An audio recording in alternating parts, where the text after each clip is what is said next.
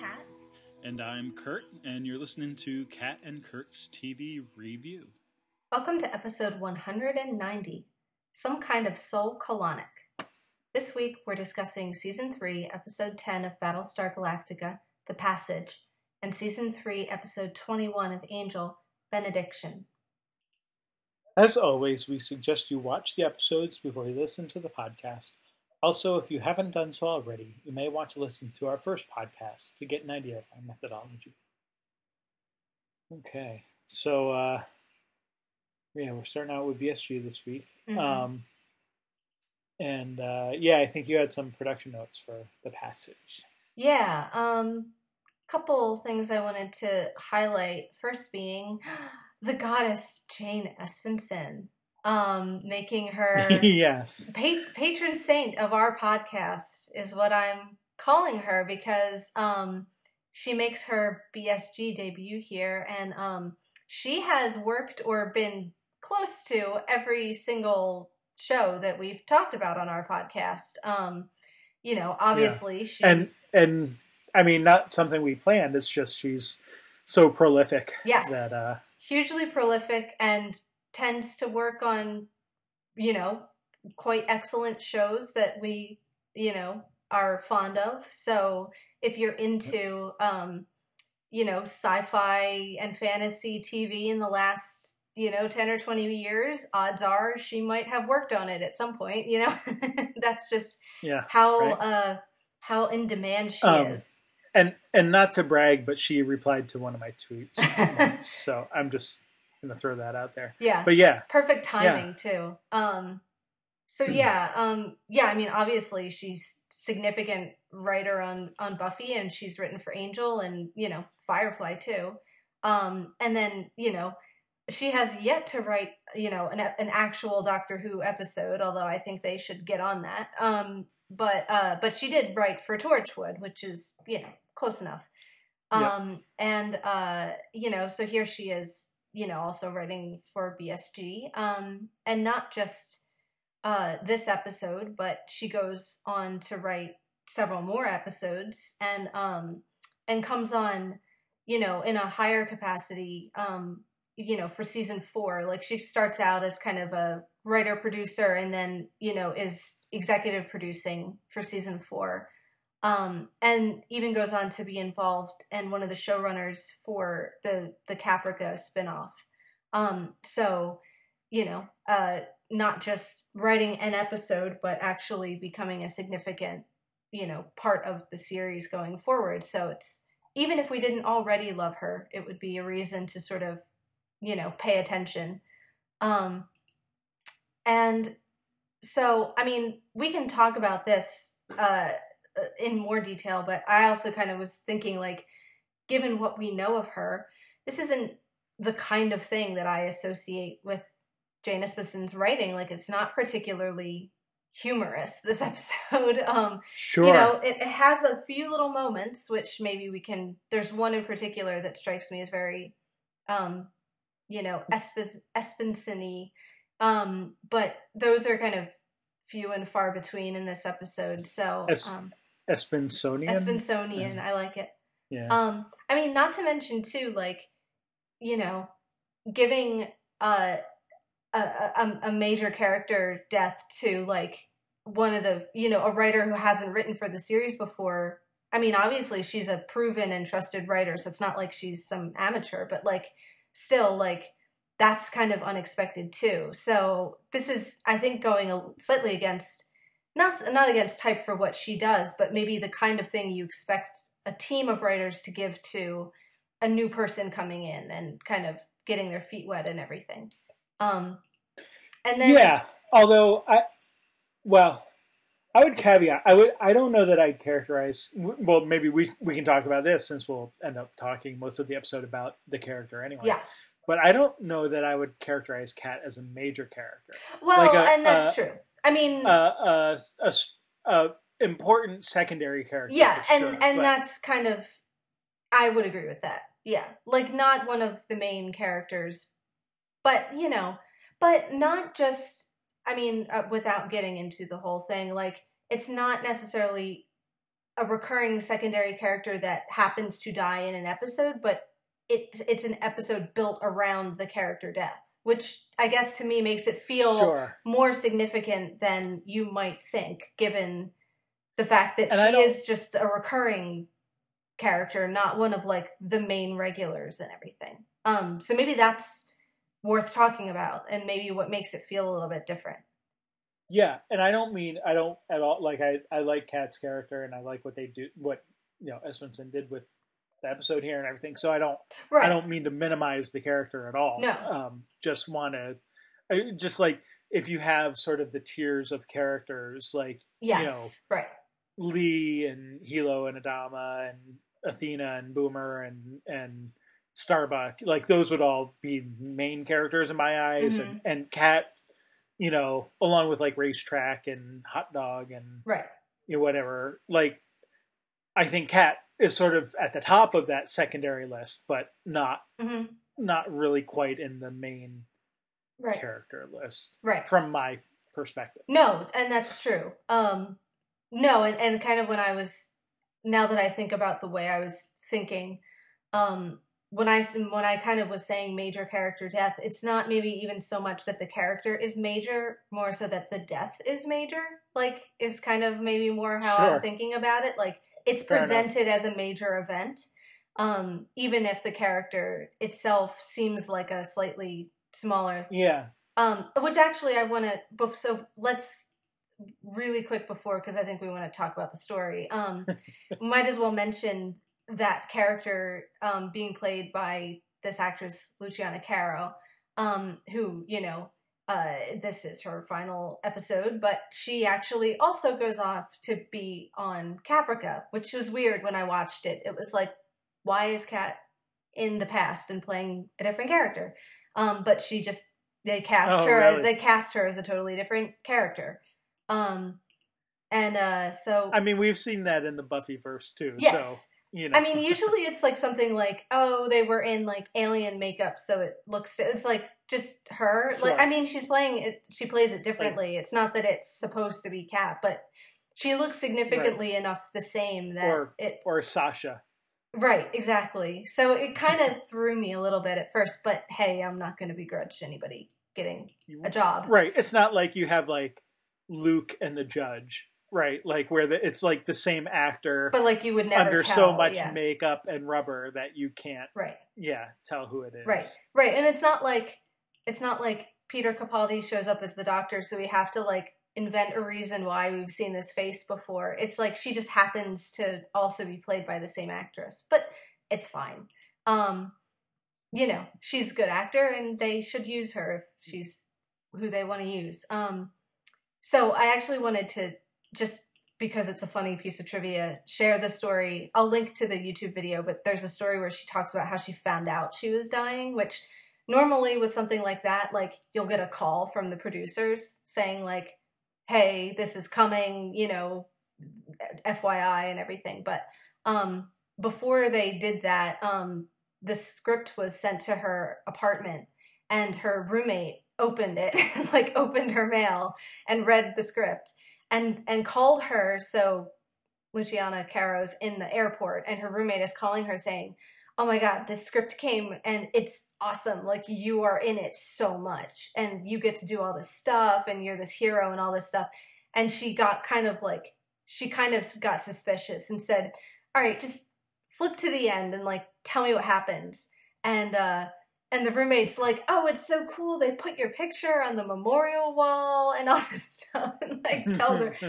And of course she knows what that means. So she starts like freaking out and crying in the airport and saying like, I'm dying in the airport. And so then she has strangers wondering if like she's being told over the phone that like she has like a terminal illness, like cancer and like, or something. Oh my God. Like talking. So this whole like traumatic thing, which has nothing to do with anything other than it being a funny and memorable story. Sure. But in that same little interview or whatever, she's kind of is also saying like, well, but if you had to go, this is probably a good way to go and a good episode to go down. And the way that, it is nice sometimes if they are going to kill a slightly smaller character to spend time giving them some meaty stuff to do and building up their character and their backstory, and the ways that learning those things informed, you know, decisions that she made, and her understanding of who Kat was and why she was the way she was and everything. So anyway.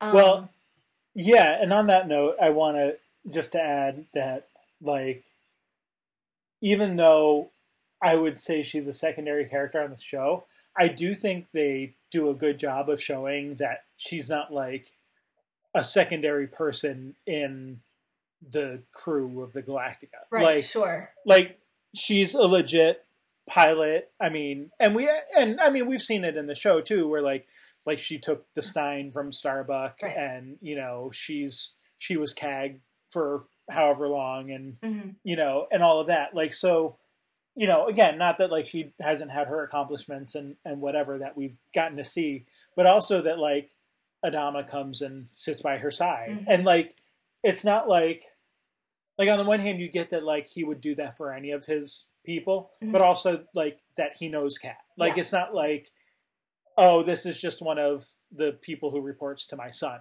kind of thing. Right. Like, this is someone I know and trust, and, you know, has been part of my crew for however long and all of that.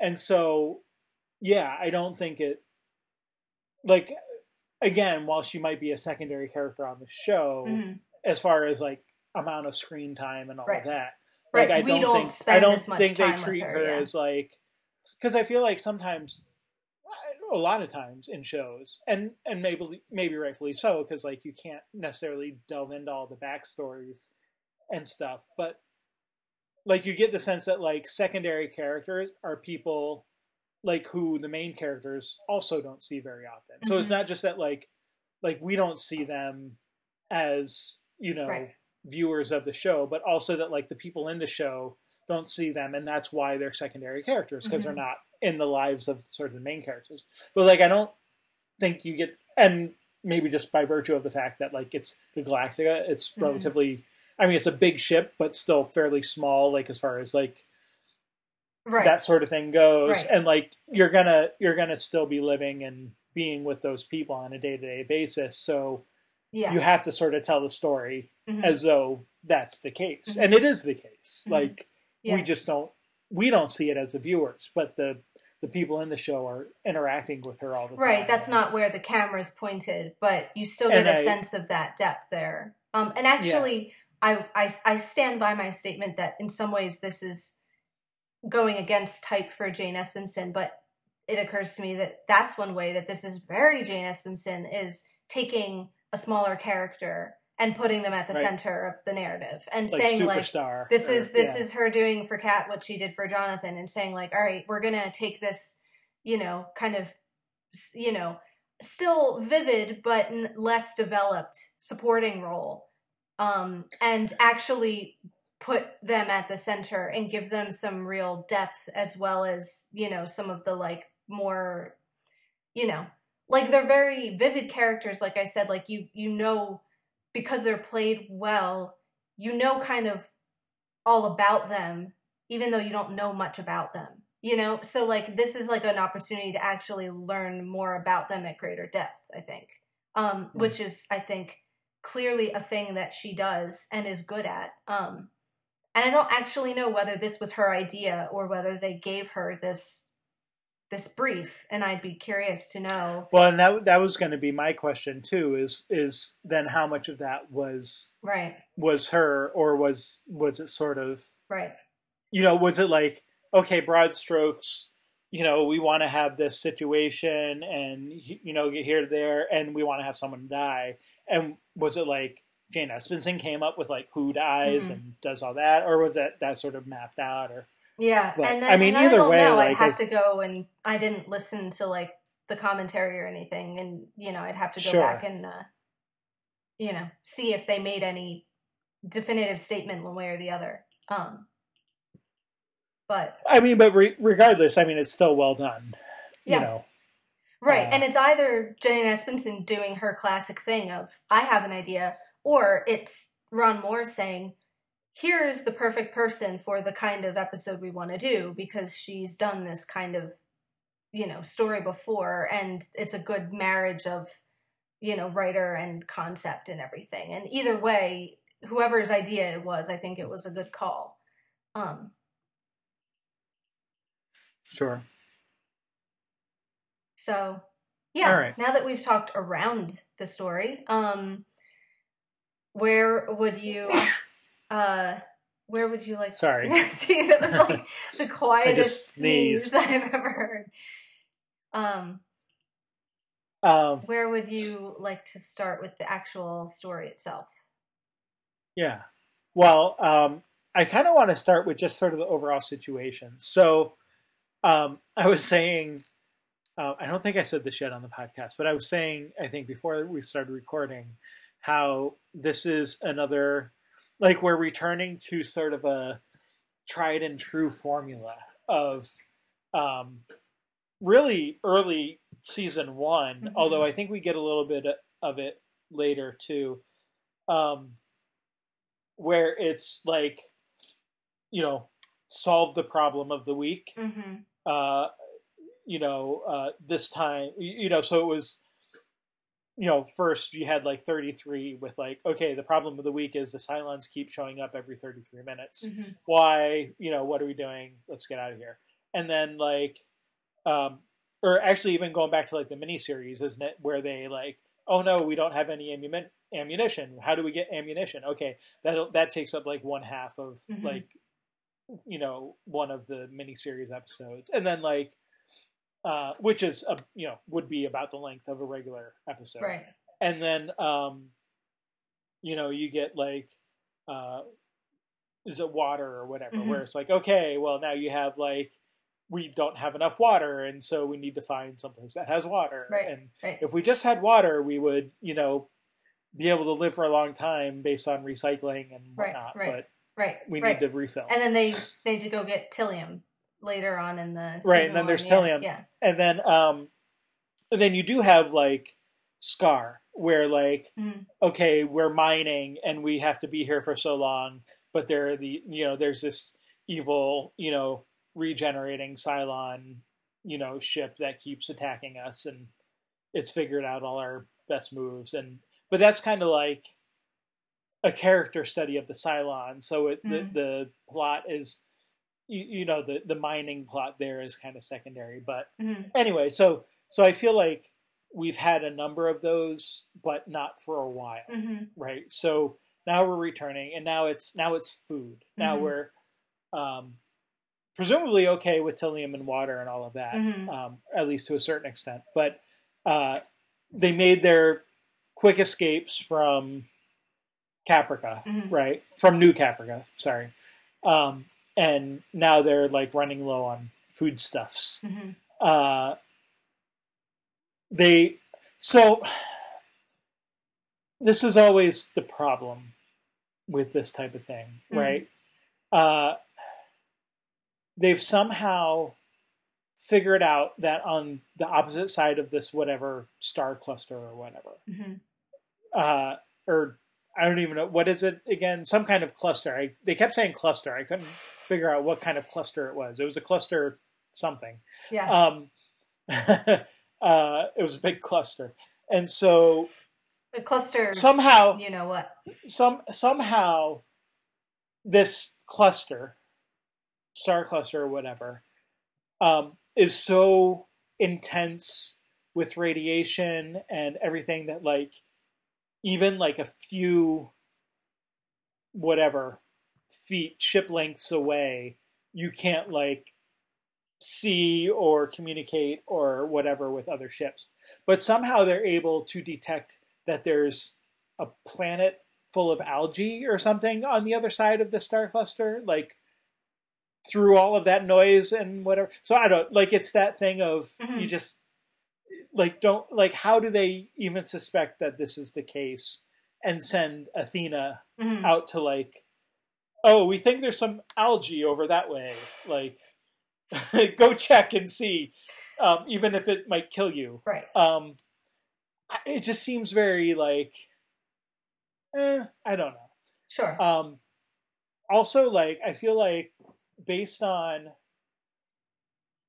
like, was it just last episode or the episode before that where they found the Lion's Head Nebula and stuff, Mhm. right? Like, so, like, I'm not clear where we are now. Like, are we someplace past that then, or like, are we moving towards Earth? Like, have we figured out the right direction? Like, I just kind of feel like it's like we're out here in the middle of nowhere trying to get through this cluster to food, but we're not like it, like that sort of setup isn't real good. Sure. Or really well explained, I should say. Mm. But that aside, the basic, okay, we need food. There's food over there, but it's hard to get to.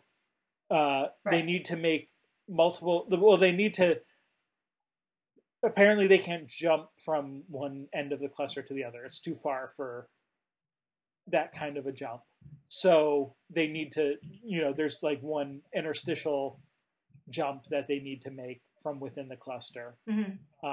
That's the other thing. Like, I'm not real clear on how far they can get, like in their jumps, right? Like we're never quite told, like, right.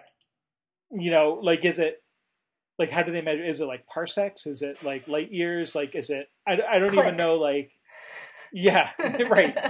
like what's the distance, and like right. how does that? Well, and it further muddied by, it seems like it depends on the situation. Like maybe there is a physical distance of how far you can jump, but that also maybe is affected by what else is around you. So like if there are things messing with instruments, sure, then that might affect, like, shorten the amount of space you can actually go before it becomes too dangerous or something. I don't know. It's the kind of technobabble, right. Kind of, I mean, it kind of is what you said. Like it makes enough sense to kind of like say, I understand what the plot is and why, the general broad strokes of why we're doing what we have to do. Does it hold up to further scrutiny? Maybe not so well as other episodes. Yeah, and I think it is kind of like Scar in that way, where like it's more, the focus is more so on the character study and the kind of need-based plot is more secondary to that. Like maybe even more so than those first season episodes. Where like I feel like with those first season episodes, like there was some question as to how the plot would be like figured out. Like okay, we're lacking water, but part of the plot is figuring out how do we find water, and are we going to find water, and all that. And like, or like if the Cylons are chasing us, the one of the big questions is like not just how long can we do this, but like how are we going to break that pattern and get away from it.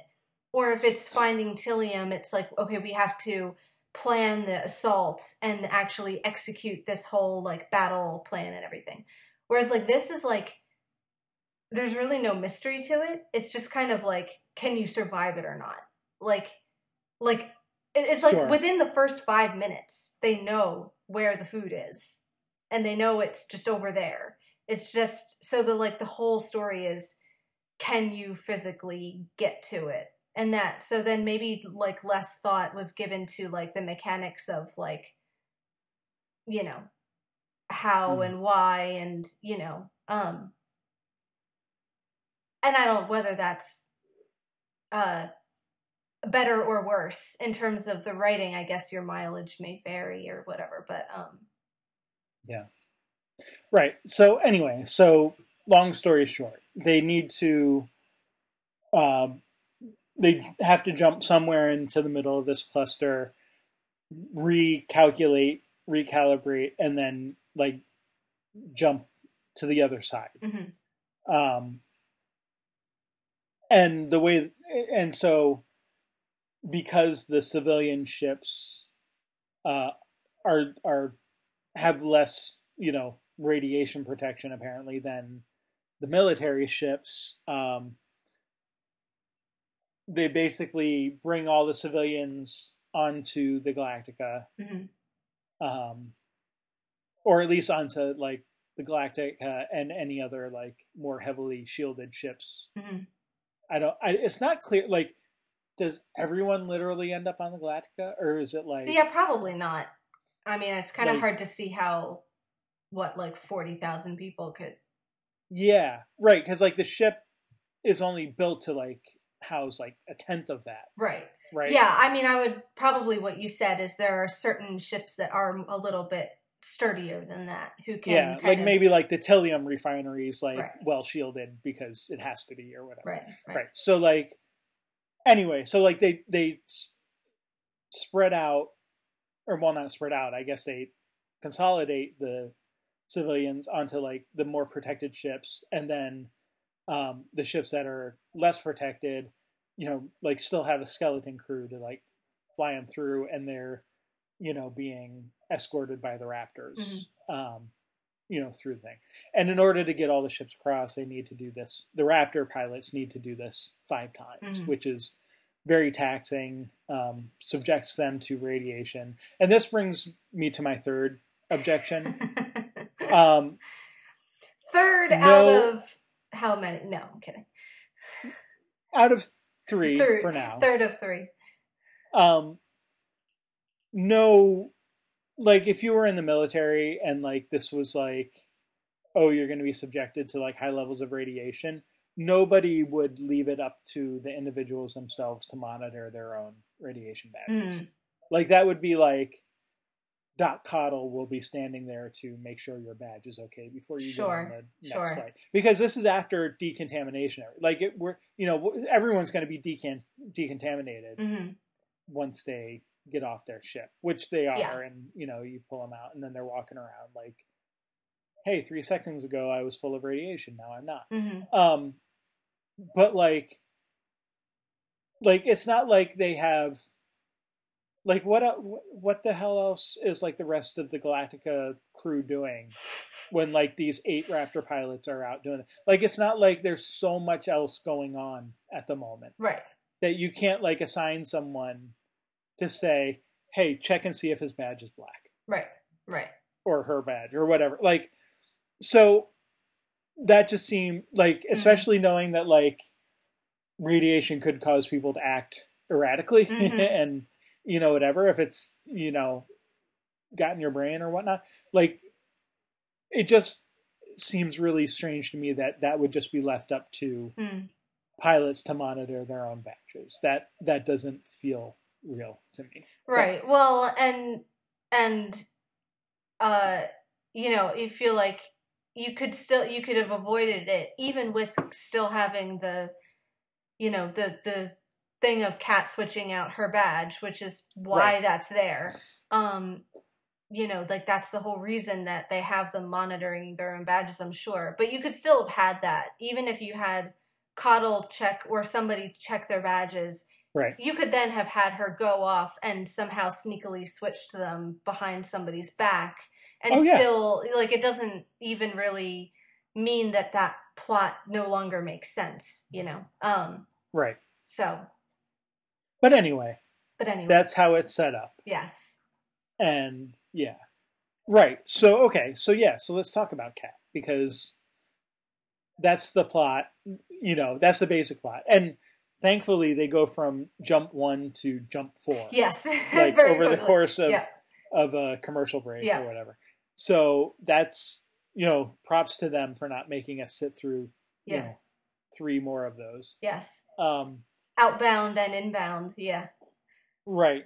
Exactly. Right. Yeah. It always kind of, I think that threw me the first couple times where I didn't quite realize like what was going on. But yeah, now that I've seen it a few times, it's like, oh, okay. We literally just like skipped over like several hours worth of story. But yeah, that's fine. It gets us to the meat of the plot and everything. So, and Kat, you know where it's going because they're just getting sicker and sicker. So it's sort of like all it's really skipping out is the slow kind of decline in everybody's health and everything. Right. And I don't even know, do we know how many ships are actually taking? Because what is there, like, I think they say at one point, like, we made, like, doesn't Lee say, like, oh, we got 8 more ships, but we lost one? So, like, so it's like 9 per trip.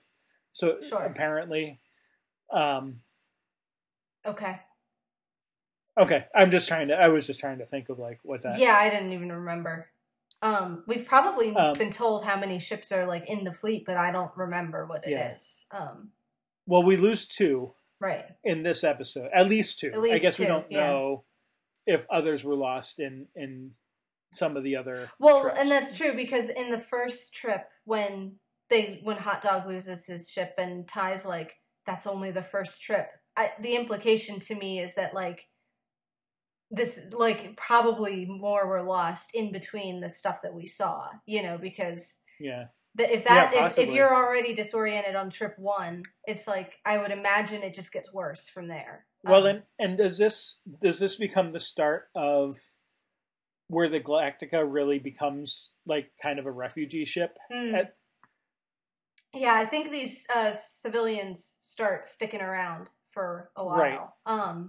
Yeah. I mean, not that we haven't had civilians on the Galactica before, but, like... Yeah, but I think that it was always more of, like, a temporary thing. Right. No, I think they do... I mean, I don't remember specifically whether there are other reasons as well, but I think, at least starting here, you get, like...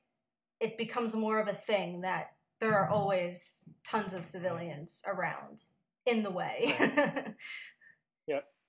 Making things more difficult for the crew and everything. Yeah. Ty especially. Yeah. Or at least he complains about, not that he has to do anything with them, but they annoy him the most. So, all right. So we have Kat. Yeah. So going back to, like, the very beginning, where it's like, we're running short of food, and you see, like, the pilots all, basically combining their stores, right? Whatever they've been holding out, like, you've got Lee, kind of making them all chip in, and then they're going to divide it evenly. And Kat, of course, is the only one who doesn't have something to contribute, which to Starbuck is a load of BS. Like, Starbuck just knows that Kat is withholding something. In more ways than one, yeah. Right. Well, yeah. So, but this is, I mean, again, not the first time that Kat and Starbuck have butted heads. Right. And I mean, I think we want to believe Kat when she says that whatever food she had, she gave to Coddle. Supposedly because Coddle would be distributing it to people who are actually sick or in most need of it at that point, right? So kind of jump forward a little bit to when Lee's describing their mission, and tells everyone that they're going to be using stims to help stay awake. And, of course, we know Kat has previously been a stim junkie, right? So she objects.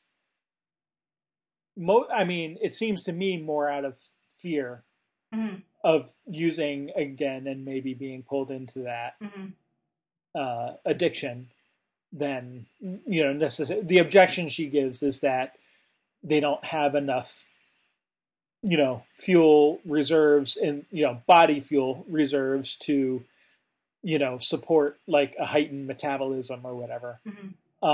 But you kind of get the sense that she's not too keen on the possibility of being addicted to stims again. Right. Well, and her, being burned by that experience of knowing what it feels like to be so hopped up on, the stims and with no control over her flying and everything. Yeah. And of course, you get Starbuck making sarcastic responses to Yeah. her objections there or whatever. Oh, you used to like the Stims, Cat. That sort of thing.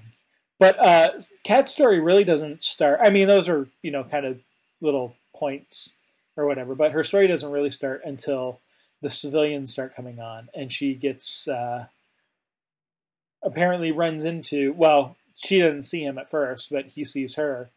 A guy named Enzo, who calls her Sasha, and suddenly there's intrigue and wonder because we've not heard her called Sasha before, and why would this civilian be calling her Sasha? So yeah, I mean, long story short, turns out that he's an old friend, so to speak, and basically was a drug supplier for her, and they were truckers who moved not only drugs but also apparently people back and forth. I'm not clear, exactly, like when they say trucker, like does that mean literally like wheels and like on the ground vehicles, or were they like Han Solo type smugglers like with a ship or something? Because she's a pilot. I get more so that like, I get more that vibe, both because of the piloting, like that. Okay, so when she shows up as a Nugget, she has some. She's never flown a Viper before, but she has some experience behind, flying something. But then also the way that Starbuck talks about the speculations as to how Cylons got to various places throughout the fleet. It seems like what you're talking about is the truckers that would move between planets. Right. So like a space version of like smuggling people across, across borders and getting them through checkpoints and all that kind of thing. So that's sort of the implication, I think, at least. Yeah, and so, which brings up a couple things, because obviously it seems like that's where Kat would have gotten her flying experience, right, and all of that. But also, Enzo goes, I know who you are, and I know how to make you happy. And there's sort of a double entendre there, because like later they have sex, and it seems like they were an item, but also given her history with Stims and stuff, it's like, oh, was it not just that she was like a drug deliverer, but was she also a partaker? And what was involved there? And that actually would make sense, given why, one, she became addicted to Stims in the first place, and then also why she might be scared now. To go back to that. Right. I mean, everything again about the way she talks about not wanting to use the Stims is like you said, it's fear-based, but it's also the voice of experience, like for better or worse, like, or for both, that like as experience with that particular drug, but also maybe just drug abuse in general. And knowing what it's like to be hooked on something and to not be able to, get yourself off of it. Yeah. So. So yeah, she obviously she does the jumps with the rest of the crew, and for the first three, apparently she does okay. I mean, we don't see a couple of them at least, so but she does make it through the first one, at least, and the next couple, and then on the fourth jump, she loses her ship, the Carina. Well, not the ship that she's escorting. Yeah. And takes it pretty hard, so to speak. So, and by that point, like you said, like you see like sort of the physical deterioration. So you have like is like hot dog throwing up, right? Mhm. And you know, racetrack, like having called out the wrong numbers to the wrong ship or whatever. Right. And just sort of a general sort of like, even like Lee is giving instructions and is like hoarse and Right. Kind of sound like tired he's about to and throw up kind of the whole yeah. way through his, yeah. And you're getting, people sort of talking back to him, and he just does he like he doesn't like disagree with them. Like it sort of looks like he actually agrees with Mhm. their objections and stuff, and doesn't really do anything about it. And so, um, yeah, so Kat gets real upset about it. She has this conversation uh, first with Enzo, right? Like well, I mean, so there's the earlier conversation, but then like there's he like comes to the deck, right? Mhm. To the hangar deck, and uh, she's like pushing him out, and Starbuck sees them. So then you got Starbuck going off and finding out from Enzo apparently what Kat's all about, and then confronting her. And that's where you get the story about, like you said, yeah, that there was smuggling going on, and that this is the first time we sort of hear it, but you get the sense that like this is at least one posited theory of how Mhm. the Cylons were able to invade, uh, the human population, was that um, maybe they were deposited on a planet that has a smaller population, and so wouldn't necessarily notice a ship coming and going, in the Mhm. same way that Caprica could or whatever.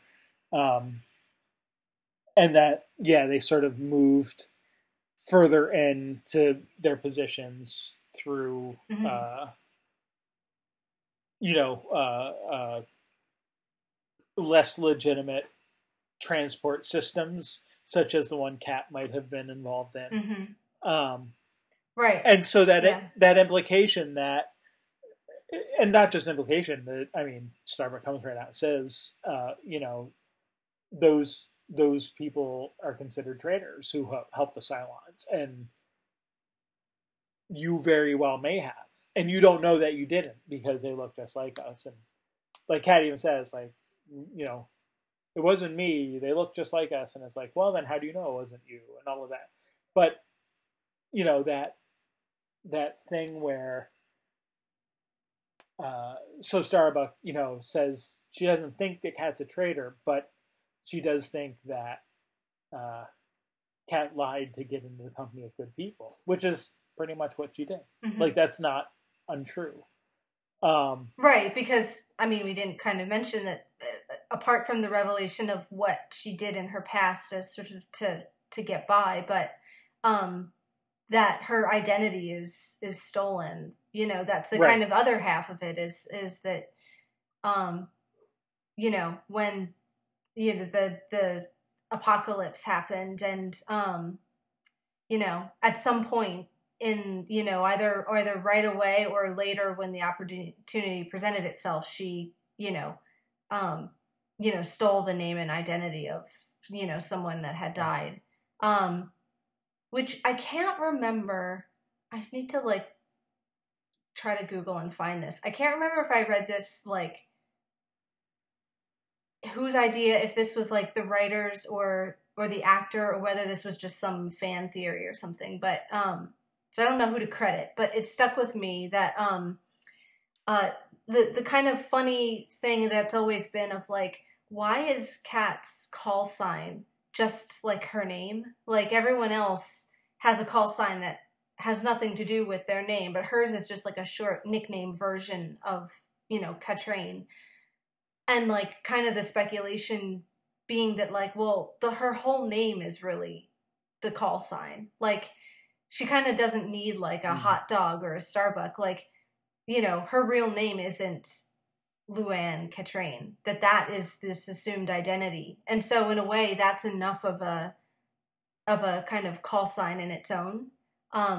Which I kind of like that idea that like her obsession with being that character, and kind of being something different than who she used to be is kind of sufficient. She doesn't really need, a fancy sort of nickname on top of that. But and it does do a lot, kind of retroactively. I think it does a good job at sort of explaining characteristics and choices she makes in general, about like her general kind of overcompensating, qualities of like, you know, wanting to, you know, uh, compete with Starbuck or impress Starbuck, wanting to be the best, wanting to be the CAG, or wanting to be the best fighter and get the beer stein. And that kind of hyper competitive, aspect of her is like, how much of that is motivated by this, whether it's inadequacy or guilt or, shame of her past or whatever, or a mix of all of the above. Mm-hmm. That the fact that she's been sort of, as soon as we see her, been striving to sort of not just hide from her identity or make a new start, but like go out of her way to distinguish herself amongst everybody else, suddenly kind of takes on a slightly different flavor when you know kind of where she came from and everything. Sure. Yeah, I don't know that I ever really thought about that, about the call sign, so. Yeah, I didn't either. I don't know who to give credit, like I said, but somebody had that clever idea. So yeah, and I mean, I think we can see those qualities in her from earlier on, like the competition and the, all that. But like, it's not really obviously till this episode that Starbuck plants this notion of, that you could have been one of the ones,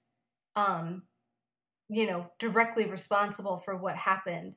That like, so now it's not only just shame from a kind of like, shady past or whatever, but it's the shame of, the all of the guilt associated with that,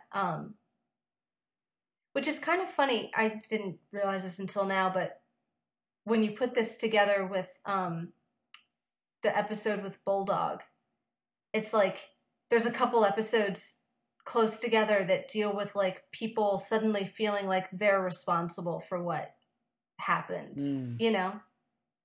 like, and I haven't thought about that to think, is there anything else like that around this part of the season? But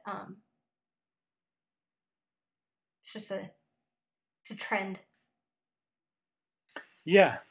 I don't know. Maybe it's just a thing of so many years out from a disaster. Once you're over the shell shock of it, you start to analyze more deeply. All right, how did that happen?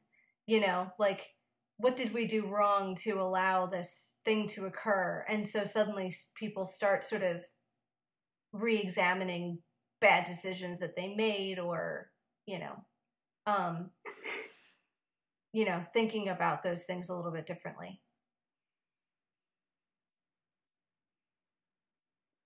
Yeah, I mean, and the longer you go too, the more likely that I feel like there's still 40,000 other people in the civilian fleet, right? Like, there's even been other Cylons who have just sort of appeared, out of nowhere. Not recently, maybe, but like for a while there, it seemed like, oh, there's one popping up like in this ship or in that ship or whatever. And so, just kind of as you go on, like the more likely you're going to run into someone who maybe knew you, even though, the fleet population now is just a small fraction of what, the original colonial population was. But yeah, like at some point you're going to come into contact with most of those 40,000 people. and the chances become higher that you'll actually know someone. And so that's what happens here, right? Is that, it's not that like, oh, I ran into someone and hey, happy reunion. It's, oh crap, here's someone who actually knows who right. I used to be. And so, yeah, I mean, there's also a sense in that like these are the kind of people who would have survived because they were already good at evading, capture, right? Mm-hmm. So like it kind of makes sense that like Kat would have survived, because she was someone who was constantly, figuring, if she really was a drug runner and a people runner, like she would have known all the ways to sort of get from place to place without being easily detected. And same with Enzo. And we don't even know. I mean, maybe she knew that he was in the fleet somewhere. Like maybe they were together when the Cylons attacked and then just got split up, within the fleet or whatever. I mean, the implication is that, I guess the way she says it, they probably weren't together when the attack occurred, right? Because like she's like she has to explain like I took this other person's right whatever. So right. I guess probably she didn't know Enzo was around, but anyway, all that to just say like it's not like we like to think of like the Adama and the Galactica crew and whatever, like they were smart, and were able to evade detection and whatever, and that's great because they're military and whatever. And then you have like, Roslin, who was more good-hearted about it and was like going up and like gathering people and bringing them together to, survive and that kind of thing. And so like we like to think of those as like the nice people who survive because like of their smarts and generosity and ability to think tactically and whatever. But like there's also like the scoundrelly type of people, right? Who of course survive because it's their everyday wits and right right, like a little will more, to like sort of stay ahead of Johnny Law or whatever you want to call it. Right, like a little more street smart. Yeah. And I mean, it's even funny, like I would throw Zarek in that crowd, even though he was in prison at the time. But right. Right. Opportunistic, yeah. Like, yeah.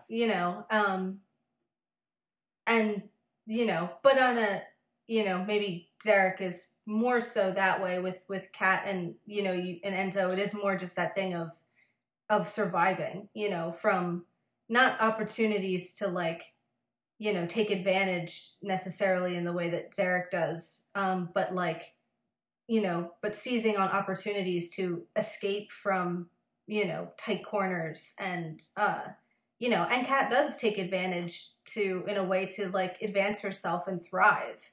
Like she sees an opening to not just survive the attacks, but actually, start over and, make a name for herself and, again, excel and distinguish herself at something in a way that's not just a competent, like, street smart,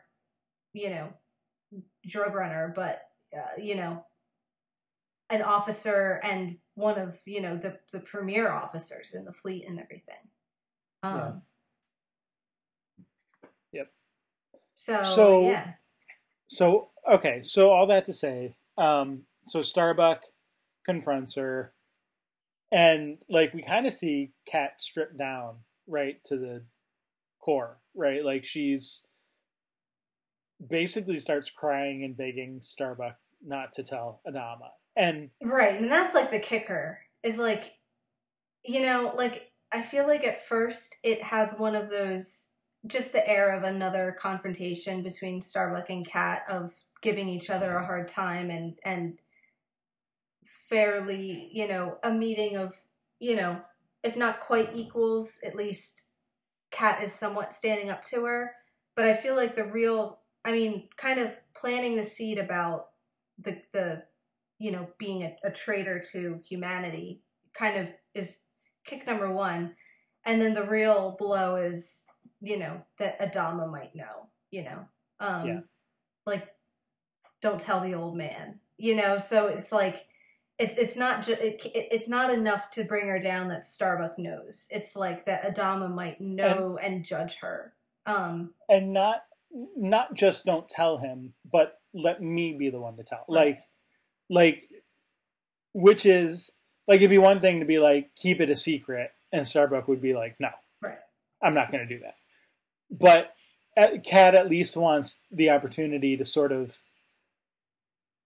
try to make things right by at least coming clean to him, mm-hmm. even if she hasn't done so yet. So, and it works. Like, Starbuck doesn't tell him. Like, she, for as much as they, have butted heads on any number of things, like, Starbuck seems to at least respect that much that mm-hmm. Kat would be willing to tell Adama herself, except that she doesn't. Right? Because then we see like her in front of the mirror and her hair's falling out, and then we already know her, like, her, well, no, is it that at that point that she like pulls her badge out of her pocket and it's black, and so she goes and steals Hilo's badge, and so at that point, and it's like, if you're gonna give a freebie and save somebody, Hilo's a good choice. It's like, she goes for, like, sure, yeah. It's kind of a nice choice of like the most noble person, like, and it's questionable whether she intentionally looked for her or whether it was just like, sure, she was just trying to find handy. any badge that is suitable. But yeah, no, you're right. Like, I mean, there's a certain yin and yang to her choosing Hilo's badge to switch with. And also, like, Hilo's probably the only one who would actually honor, like, the you have to monitor yourself, sure, like, right, gosh darn it, my badge is black, I actually can't do what he's told. Yeah. Go out. But so she does that to be able to make one more trip. So the question is, like, is this her just trying to, like, go out in a blaze of glory so she doesn't have to, tell Adama? Or is it her trying to be heroic and trying to live up to the ideal of what she thinks, regardless of whatever sacrifice and self-danger is required, like, she still wants to help other people, and maybe there's a bit of both in there. Like, it doesn't have to necessarily be mutually exclusive. So yeah, and she goes on the last run, and it's touch and go there, and the rest of the Raptors make it through with their charges, but she can't find her last ship. I forget what the name of the ship is, but she can't find it. And then suddenly, like, last minute, she's able to find it and brings it through, saves the day, so to speak, or at least that ship. And then, like, climbs out and does her little sort of Rocky, impression, and then, like, immediately falls over.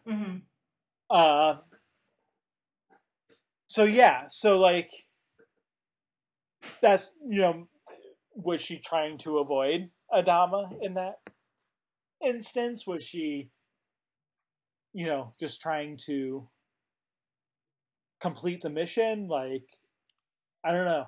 I kind of, again, maybe it was a little of both.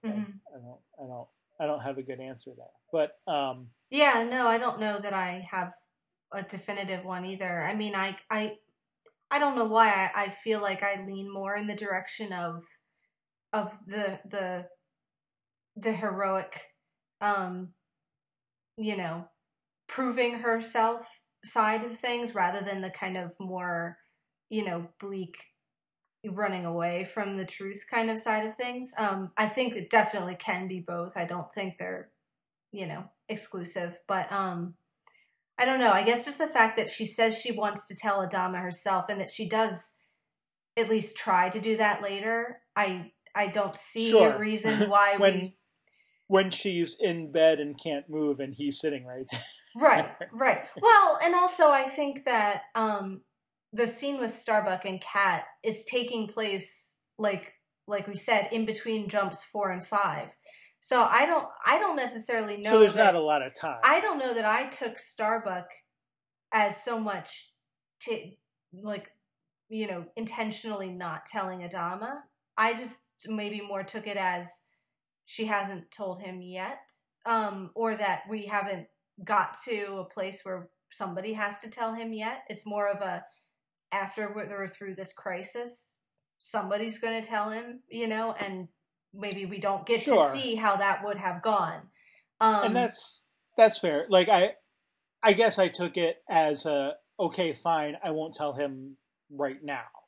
Like yes, like you're right. Like yeah, maybe right. like maybe she was like, if you don't tell him within the next day, then I'll tell him, or whatever. Or like by the end of our next trip, right, or once we're through this particular crisis that we're in, because they kind of just have to go from one jump to the next or whatever.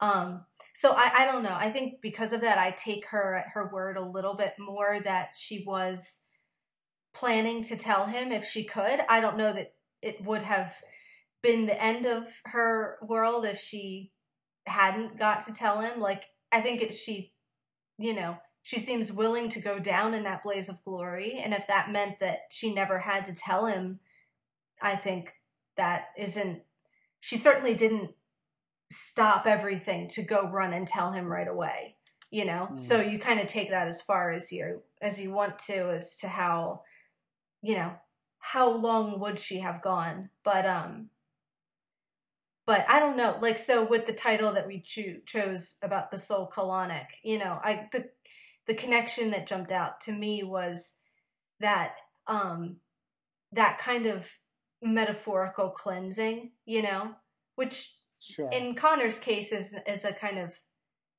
more wholesome thing. Like he gets the bad stuff kind of glowed out of him in a kind of nice way, whereas like this I think is kind of something similar, but like a much more destructive version of that, of like, that's kind of how I read that whether or not she thought she was going to die or not, she certainly was willing to. And it's like, one way or another, I'm going to be one of these good people. And if I have to burn the bad out of me to do it, I will. And then the consequence, might be that she dies, which is what happens. But I took it more as that kind of willful act of, putting herself in danger in order to prove herself or to earn that place or live up to the title or whatever it is. And not so much as like a intentional kind of suicide, I guess. So. Sure. Fair enough. All right. Well, we're over our time, but we still have a little bit more to talk about. So I did want to bring up a couple of the other characters. I think we mentioned Athena already, just kind of as the one who goes out and finds the food.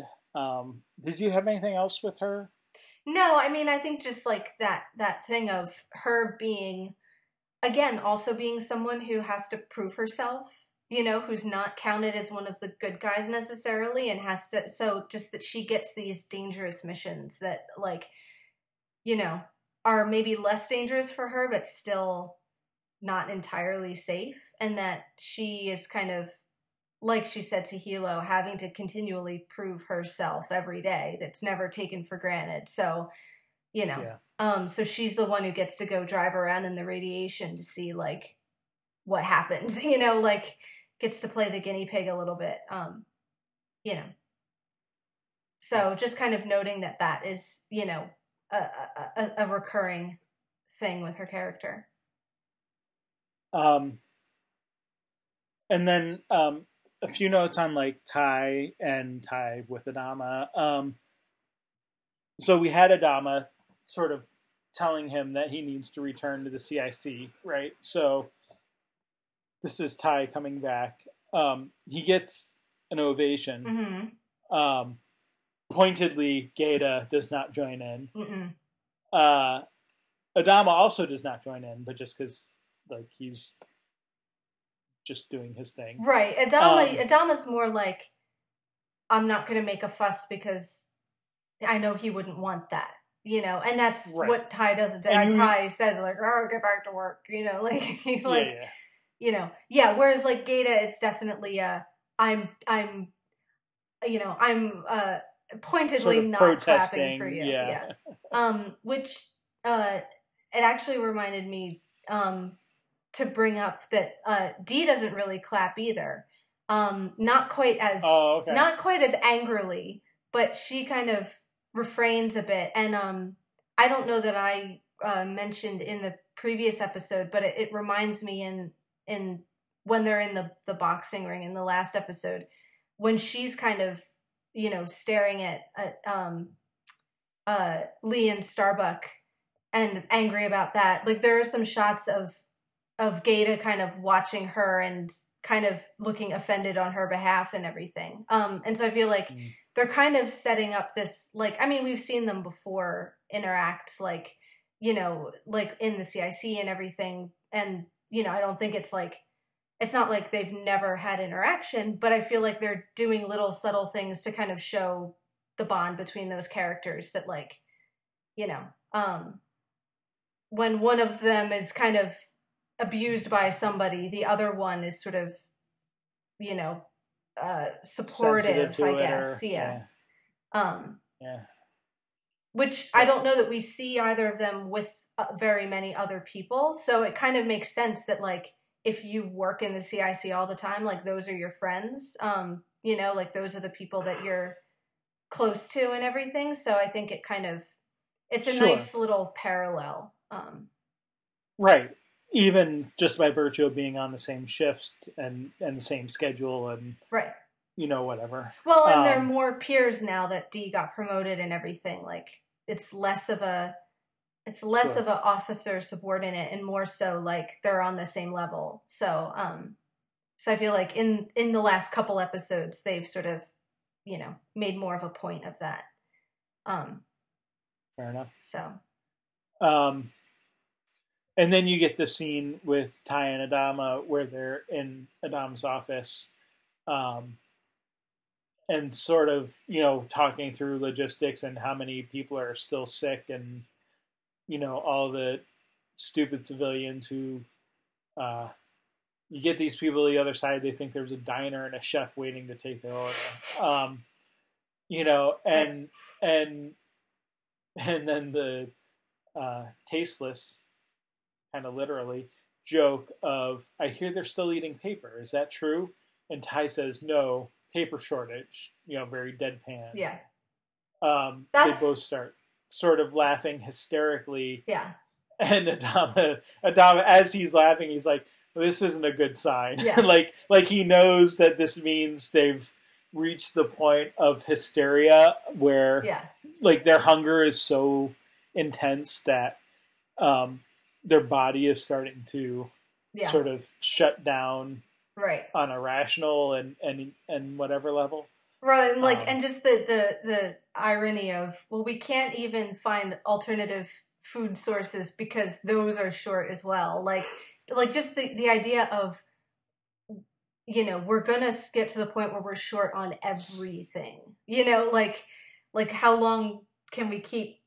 How much paper do we have? How can we make more of it? Like just the hysteria of that this can only go on for so long. Yeah. And that, to me, that's the Jane Espenson humor. Like, that's Sure. like the one like big laugh out loud moment, which is maybe even funnier because it's surrounded by all this like depression and everything. Yeah, it's a pretty stark episode otherwise. Yeah, so like so that you have this kind of giggle fit halfway through from like Ty and Adama is, kind of funny. Yep. So yeah. Yeah. So, all right, I think that's all I had. Any other final thoughts or? I mean, I don't know that we need to really go into Baltar and 3 and the hybrid too much. Oh, yeah. I mean, I don't know that there's too much more than... We don't really learn anything new. It's just that now Baltar knows it too, right? Like, 3 is killing herself to get the visions, although she doesn't quite remember what it is that she learns in the visions. But Baltar is keyed into this because he's still trying to figure out if he's one of the final 5 or not. And the notion for him that he would stop being a traitor to one group and become a hero to the other is the attractive side of being a Cylon.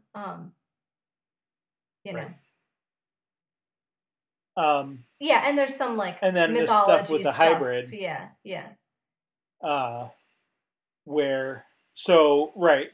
So she says, intelligence, a mind that burns like fire. Find the hand that lies in the shadow of the light, in the eye of the husband, of the eye of the cow. It's a lot of ofs in that sense. In the eye of the husband, of the eye of the cow. And so he sort of figures,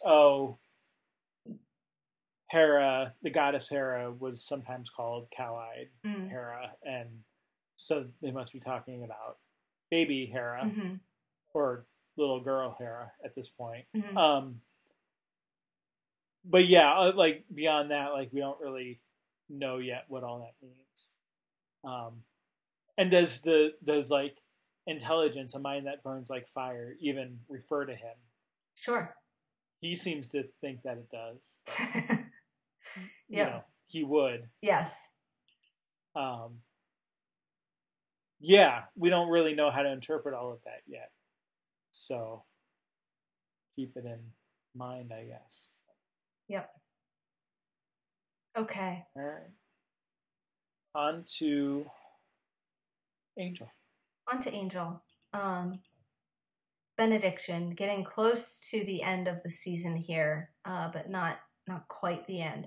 All right, so... Oh, and episode written by Tim Minear. Written and directed by Tim Minear. All right, very good. So it should be good then, right? Well, you tell me.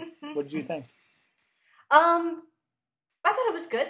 I didn't jump out to me as a Tim Minear episode, I have to admit. I didn't notice him in the credits. It didn't have the signature,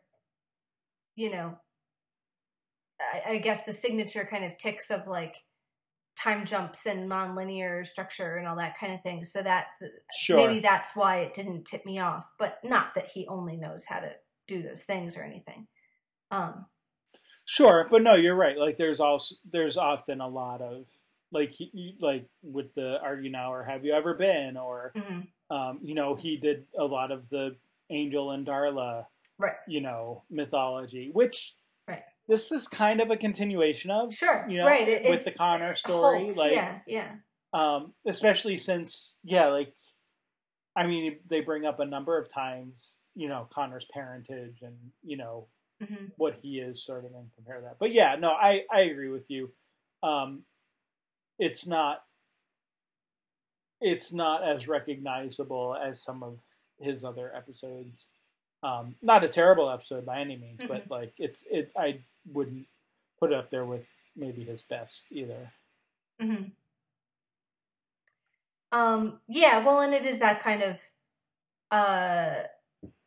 penultimate episode where it's kind of more about moving the characters to get them to where they need to be for the finale, Yep.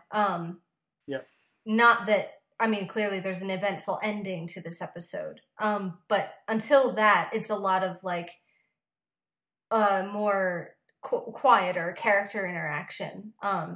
So yeah, not that there's anything wrong with that, but that's what the you know, second to last episodes often do.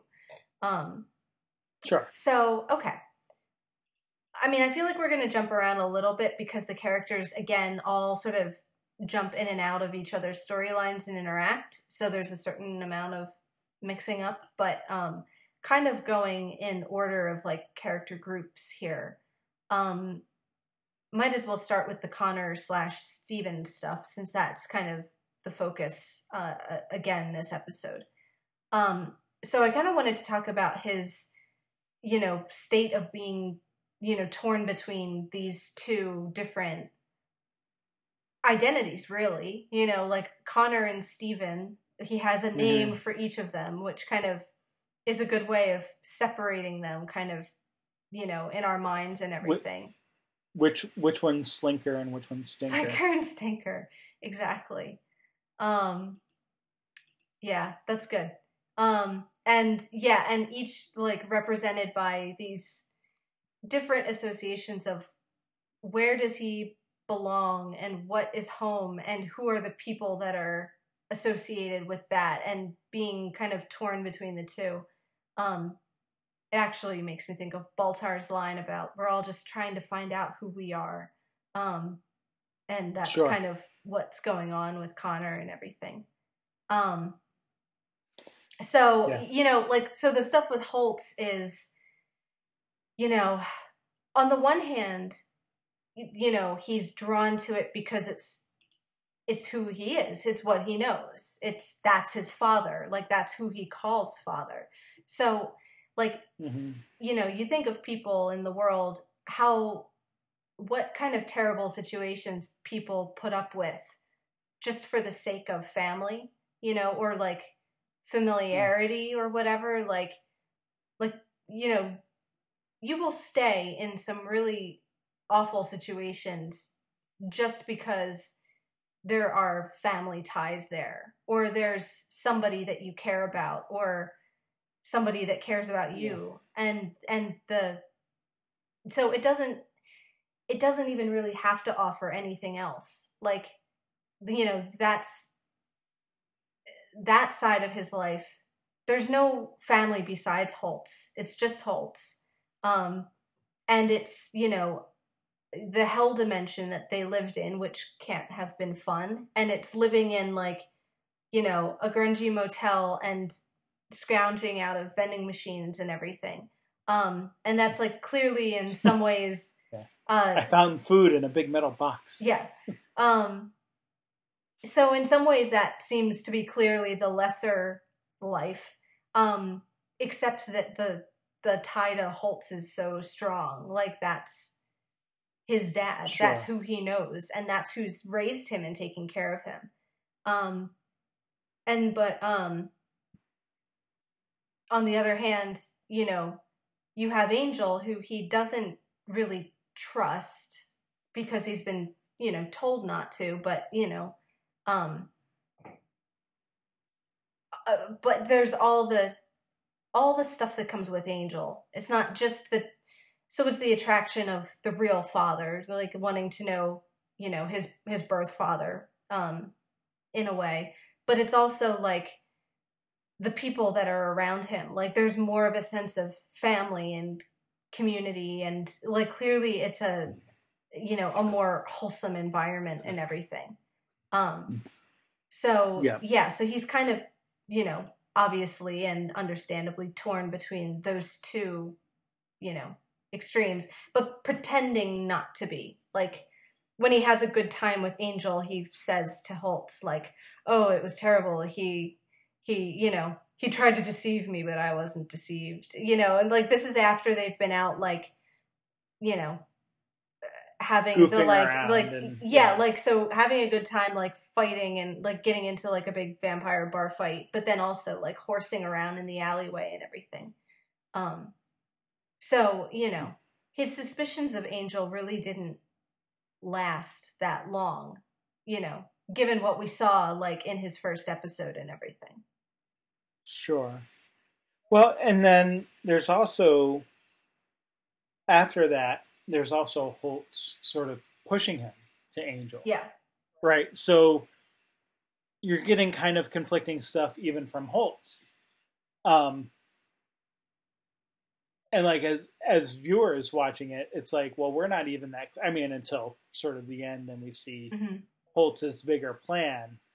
Like, we're not even sure really what's going on. Like, why would he? Like, Holtz definitely seems in this episode much more measured and at times almost regretful for his actions and stuff.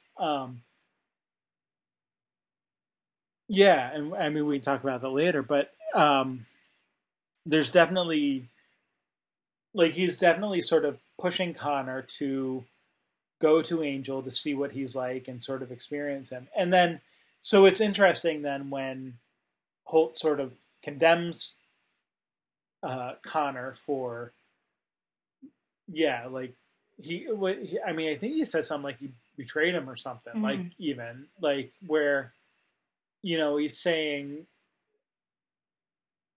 I've seen like your true colors or whatever, like that there's something there with Connor or / Steven, who to want to know Angel as his biological father, or whatever, whereas Holtz was the one who raised him, but isn't doesn't necessarily have that blood connection. Yeah. And with Holtz's sort of mixed messages, like you said, and then finally what we find out in the end, that this is all kind of a setup.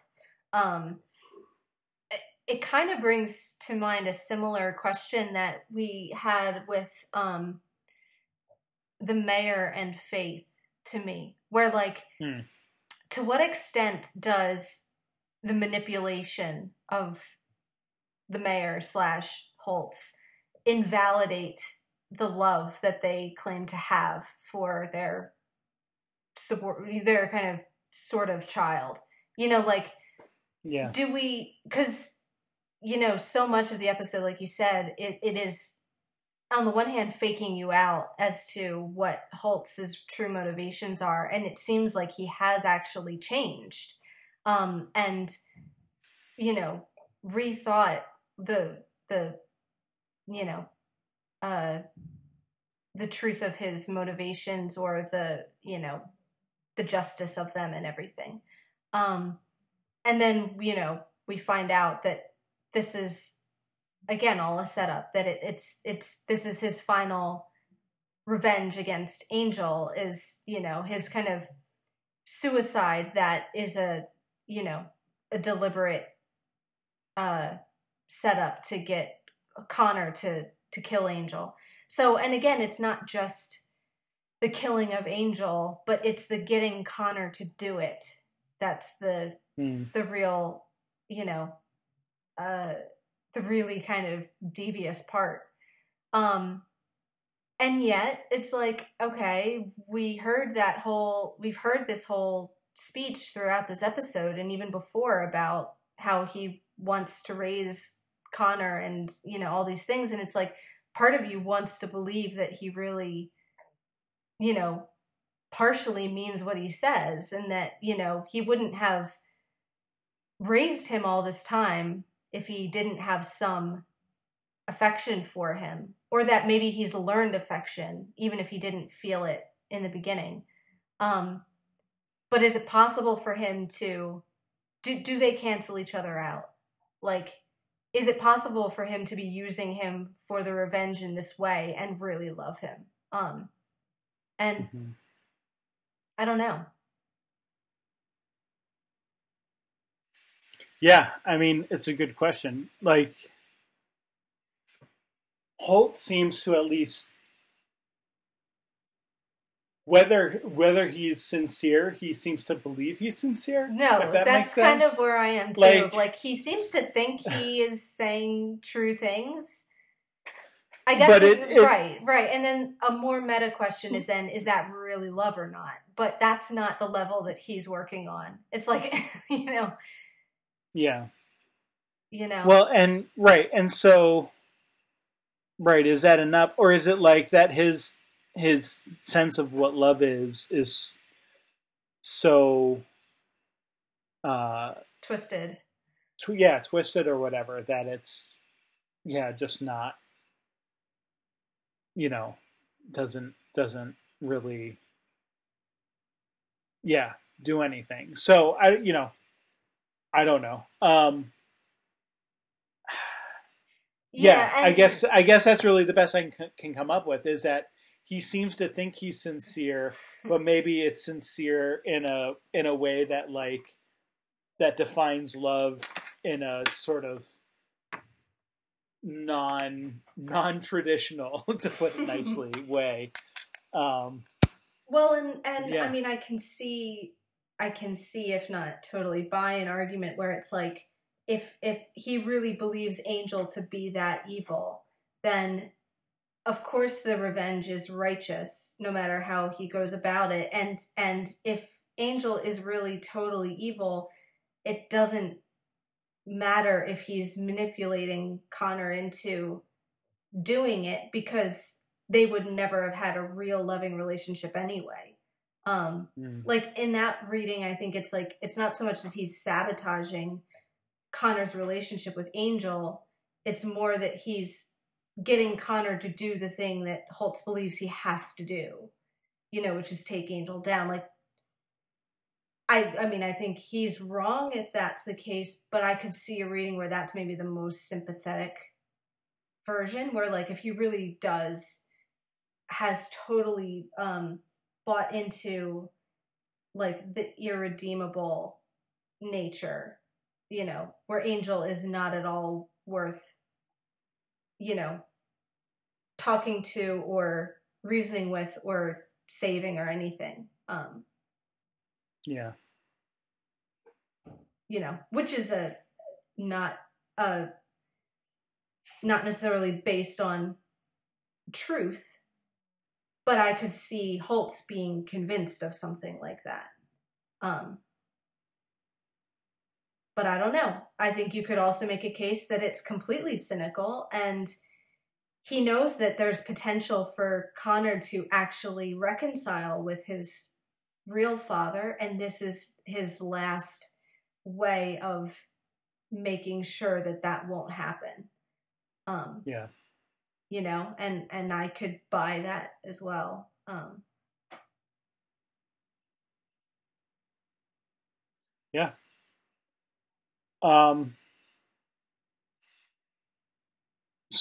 So Connor does go to Angel, and they're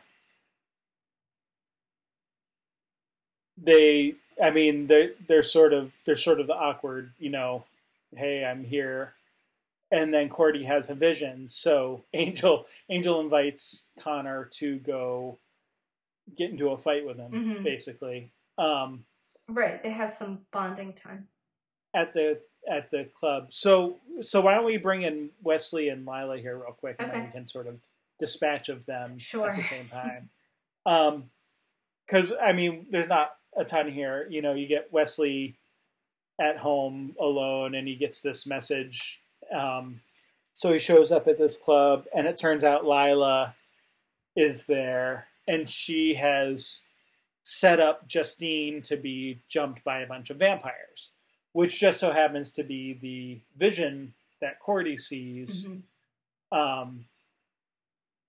So she's, that's where she sends Angel and Connor to go. And so, the whole thing between Lila and Wesley is, Lila's like, oh, well, now you can see this woman who slit your throat get killed and whatnot. And Wesley's like, well, if you think that's what I wanted, then you don't know me. But when he has the opportunity to warn her, he sort of hesitates and for Lila, that's a sign of something. We don't really know exactly what, but something that at least makes her think that they can work together at some point. She's at still least not perfectly virtuous. There's some hint of some kind of selfishness or pettiness or whatever.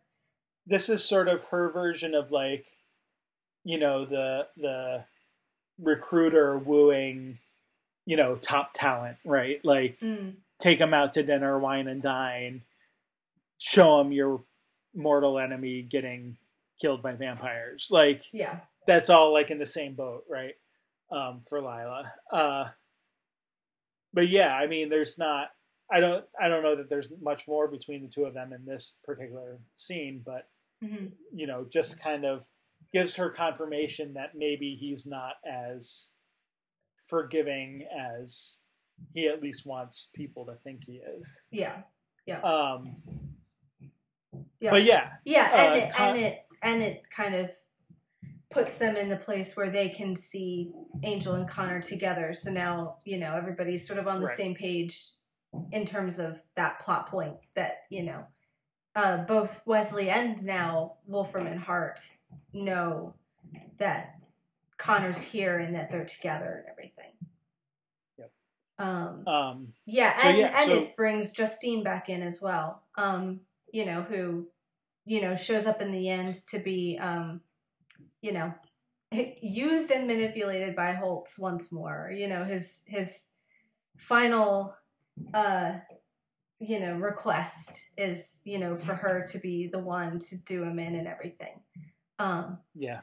Well, and not just to do him in, but to make it look like in a particular a vampire has killed him. Yeah.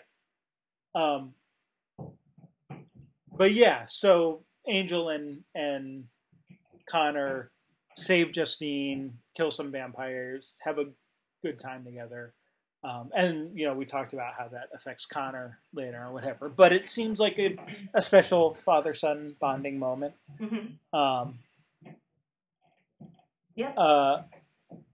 But yeah. So as far as Angel goes, well, I guess, or finishing out Connor, right? So Connor comes back again to the hotel after seeing Holt and, him telling him again to go find Angel. Connor comes back to this hotel and we have this whole scene with Lorne and Cordy. Right, where we, so have his kind of demon prejudice, that not just prejudice, but like outright hatred, of, his dislike is very apparent, and and he's ready to take them out. I mean, first Lorne, obviously, because Lorne looks like a demon, so he's easy to spot. And but then when Cordy comes in, it like he's ready to kill her too, and she doesn't even look demonic at all. But that's also like, because there's that thread running through too of like, they'll show you pretty things, and what does he say? What the devil will offer you something or whatever. What is it he says about that? I didn't write that one down. Anyway, just that idea of that, like, what that Holt says about that temptation and that you'll the demons will offer you something attractive and whatever, right, and so you can kind of see Connor's wheels turning when Cordy admits to being a demon. That maybe this is what Holtz was talking about, like she's really pretty and you would never suspect her, so maybe she's the most dangerous, and that's when he tries to attack her, and Cordy does her shiny light thing again, which she can't really control, or at least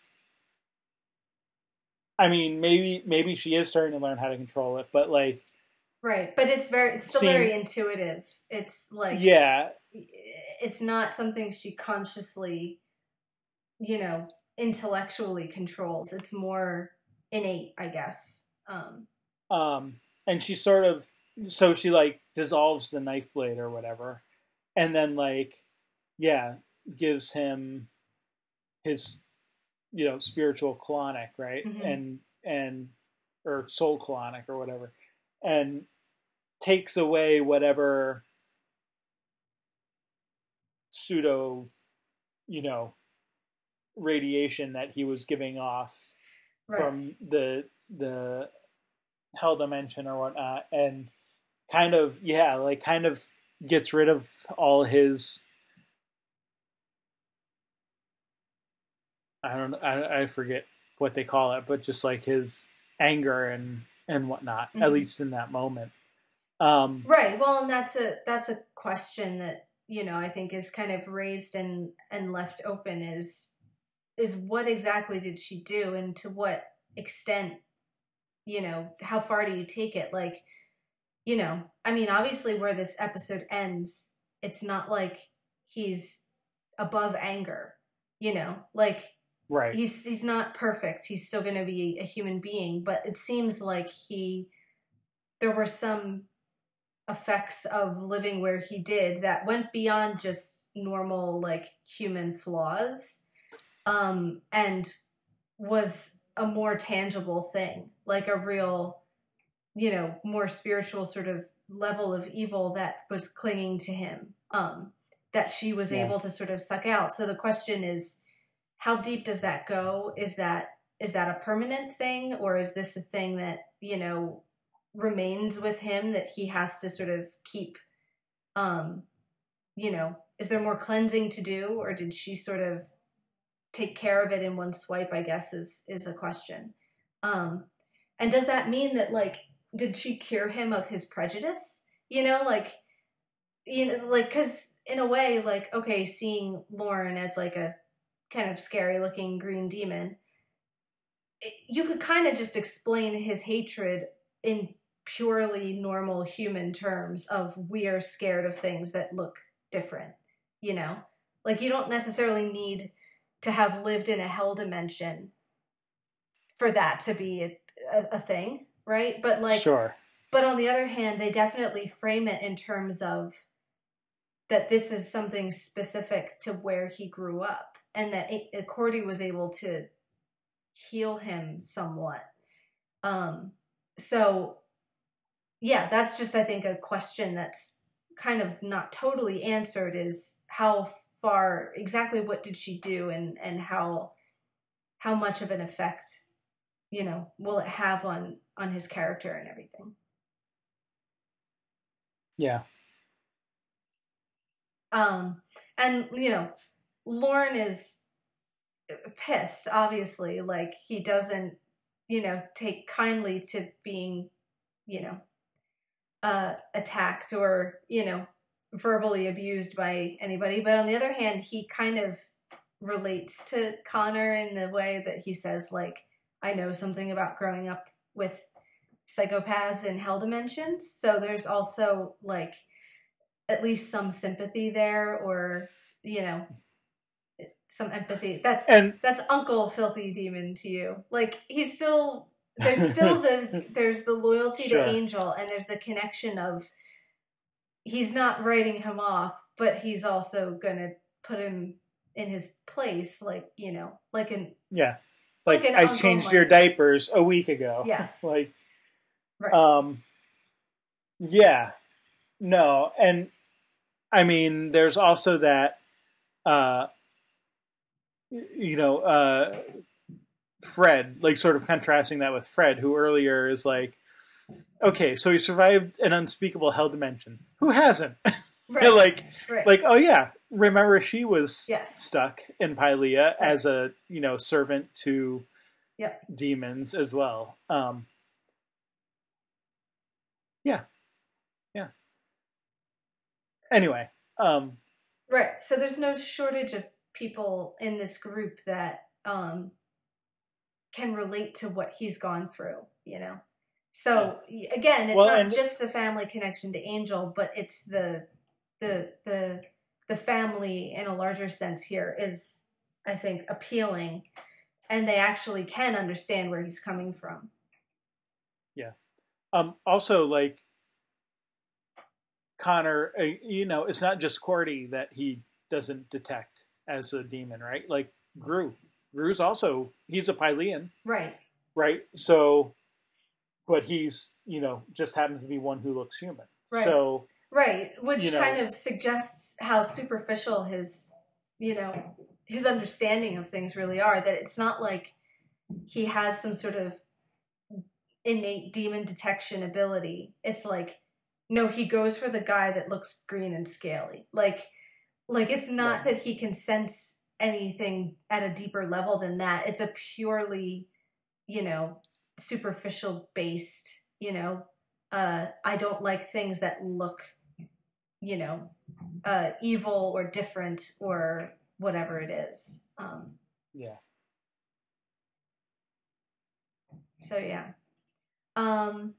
Okay. Well, so is there anything else to talk about? We kind of jumped ahead and talked about the ending a bit. Yeah, we jumped all over the place. We kind of jumped all over, which I kind of thought we might, because it, the characters just kind of all overlap and everything. Yeah, other than, Angel's sort of lying to Connor. Well, right, yeah. About what's going on. That's definitely important. Sort of sends him away with Fred and, Fred and Gunn, and they spill the beans. Mm-hmm. Like, apparently Connor has, like, super hearing, mm-hmm. Probably from all the training of how to track demons and stay alert and whatnot. Mm-hmm. Yeah. They should have been more careful. I mean, come on, dude. Yeah, he didn't go that far. Yeah. But yeah, he kind of overhears them and runs back, only to find Holtz dead at the hand of Justine, but looking like it was a vampire. And specifically, he knows from Fred and Gunn that Angel was going over to see Holtz. So, the obvious conclusion there is that Angel killed him. Right, and so here's Angel going against Cordy's advice and common sense and everybody's better judgment, and starting off their relationship with this lie, which of course, Holtz would have done whatever damage he could either way, but definitely Angel, digs his hole quite a bit deeper by making it look as like shady as possible. So yeah, this lesson about honesty and inclusion and transparency still failing to really burrow its way into his brain, which is not good. And setting it up for, the big showdown in the, whatever's to come in the finale. Yeah. So speaking of Cordy, who has lots of advice for Angel in this episode, because she kind of only has eyes for Angel in this episode, to Gru's increasingly miffed, and Gru kind of cracks me up. Like, he's only ever really miffed. Like, he doesn't really ever, like, you definitely get that he's getting more and more frustrated, but it never really comes out as overt frustration or anger. It's just this kind of little sly, smiling, I know what's really going on, and he's getting more and more convinced, but, he's not, so far, he's not, really having it out with Cordy, other than little comments here and there. But we get the conversation with Lauren, which is a little bit you know, it's not necessarily more pointed. It's just that the subtext becomes text. So yeah, what's it? Aren't you sly with the subtext? Yeah, right. Or whatever So it is. yeah, so the you know, mentions of, well, demon or dimension hopping doesn't always necessarily mean that it's, you know, meant to be, you know, Yeah. Cordy and Gru may not in fact be the kind of, you know, destined, you know, interdimensional lovers that they kind of thought they might be when they first met. Yeah. Right. So Gru tells Lauren, hey, you know, tell Cordy I went out for a walk if she asks. And then he like Yeah. reiterates If she asks. Right. Like she's not gonna. Knowing she's Yeah. not gonna ask. Right. And that, yeah, there's, despite her protestations in previous episodes of, you know, Gru fulfilling some sort of need and, you know, that she has, that seems to be further and further, you know, that need seems less and less fulfilling. Mm-hmm. And in further and further apart quantities or events. I don't know what you would call it. Mm-hmm. But yeah, so he goes and leaves for like the whole day. Mm-hmm. And it's not even like she's around Angel the whole time, right? Because Angel goes off, right, and like is fighting vampires in a club and whatnot. And I mean, Cordy like says that she goes in and like revisits her vision and stuff. mm-hmm. And it's like she would rather like have a vision of Angel and Connor fighting, right, than like spend some quality time with Gru, right, or even wonder where, or Gru even have it occur to her where he is. Yeah, right.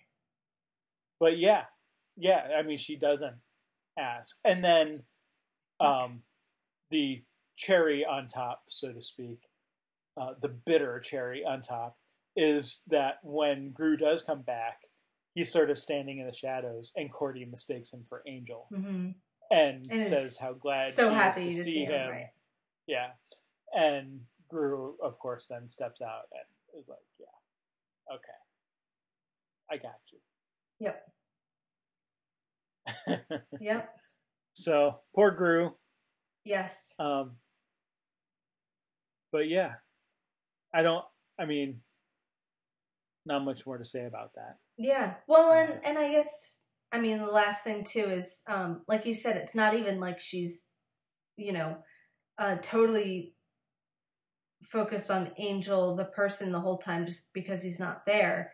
And it's like, not only is Angel more of a priority than Gru is, but I mean, the other big part she has in the episode is just this continual discovery of her own powers. And it's like, even that seems like a higher priority than Gru, like a more, you know, more of a demand on her attention. Like it's, you know, figuring out that she even can go back into the visions and testing her limits and experimenting with things. You know, which then, you know, again develops into the scene with Connor and, you know, like figuring out what powers she has there and everything. So it's like, I don't even know that it's simply that she, you know, is, you know, choosing Angel over Gru necessarily, although that might be what happens.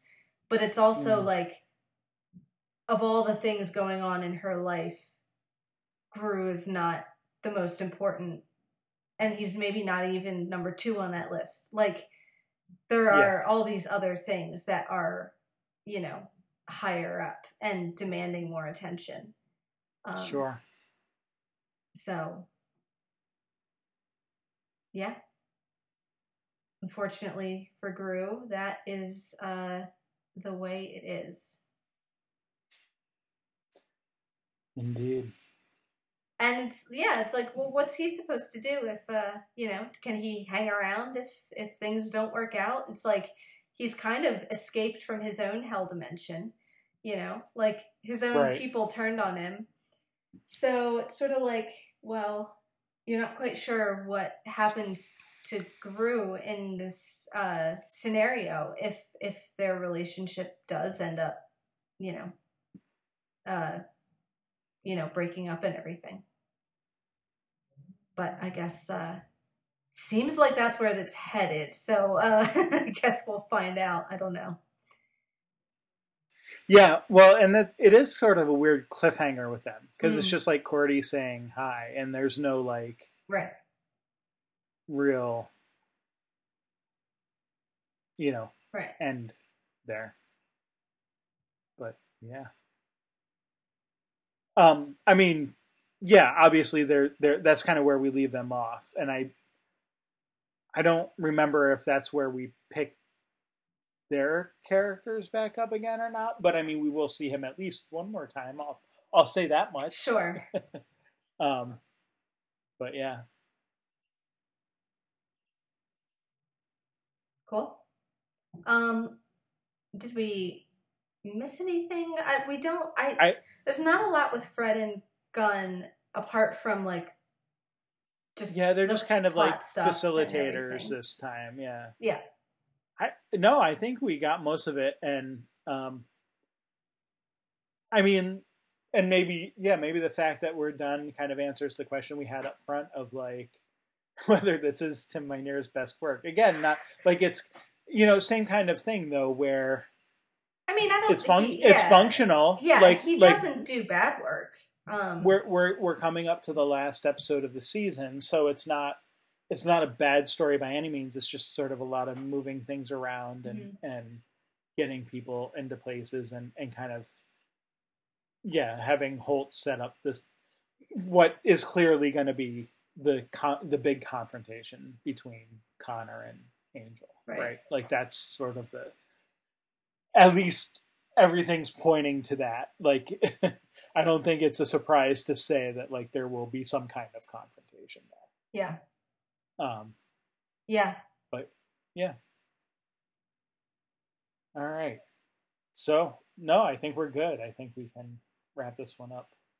Surprisingly, a few minutes early. There we go. Given how long we went over with our ESG stuff, but yep. All right. Well, yeah. So we'll be back actually. So next week we'll have another episode of Buffy. Yes. And we'll see what happened with our gunshot victims. I know. Oh my gosh. Okay. So you're going to go watch it like right Well, see, because the way we recorded this, we had an unexpected extra week off. So I'm ready to watch the next episode of Buffy. Been sitting on that cliffhanger for a while, but I don't know if excited is the right word, but I'm anxious to see what happens. Yeah. Fair enough. All right. Well, we'll be back to talk about it next week. All right. See you then.